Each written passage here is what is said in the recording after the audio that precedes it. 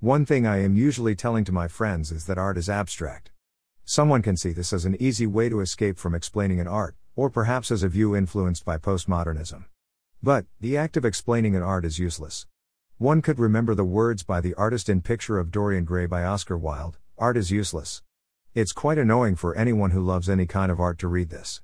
At the same time, one could also argue that art has a strong influence on people. It could be both water and fire. But, what we are missing here is the perspective of the artist. For that, we need to talk a little more. What we mean by telling that something is abstract? We could say that it is something existing as a thought or idea and having no physical existence.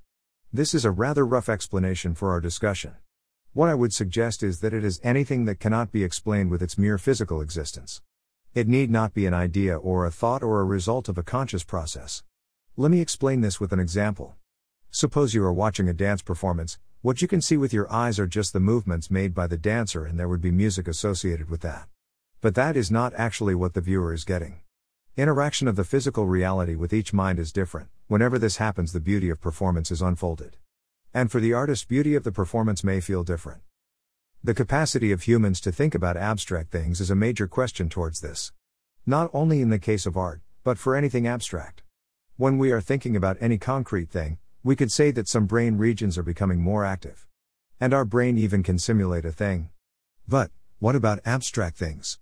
Well, the puzzle is rather simple at this point. Abstract thoughts are interpreted by linking to concrete examples. Suppose you are telling that someone was rough, then actually inside our head, you are rubbing against something rough. It's much like a pseudo-random number generator. Where the abstraction comes in the picture then?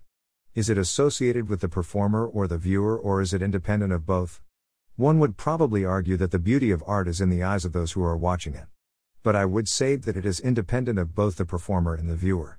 The performer or the viewer is not intentionally making any abstract level for the art, but art itself is abstract, and so its existence also is. Its space is between the artist and the viewer. The moment it's interpreted by anyone, the art is no more there. An interpretation would result in extracting one of the possible thoughts out of it. But, why it is like that? Why there could be so many possible interpretations for the same thing? Is it something intentionally done by the artist? I would say no. The artist need not be conscious of all the possible explanations for his art. He is simply making something he wanted to make. The abstract nature is there because of the diversity of thoughts among individuals. No two people can think exactly in a similar way. Like that, no two people can similarly enjoy an art. That is why I would suggest that the abstract nature of art unfolds in the space between artist and viewer.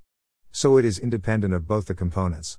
So art is what the artist intended to make, neither it is what the viewer wanted to see. It is this fact that makes it beautiful. Art is like something existing for itself. It need not be the result of an intention. Artist, in this case, looks like a body for delivering that, and once it's out in the space it's free and independent from anything. So, it's better not to say it is useful or useless, and better not to assign any role for that. And that is exactly why it is another form of freedom. Art is abstract. Art is freedom.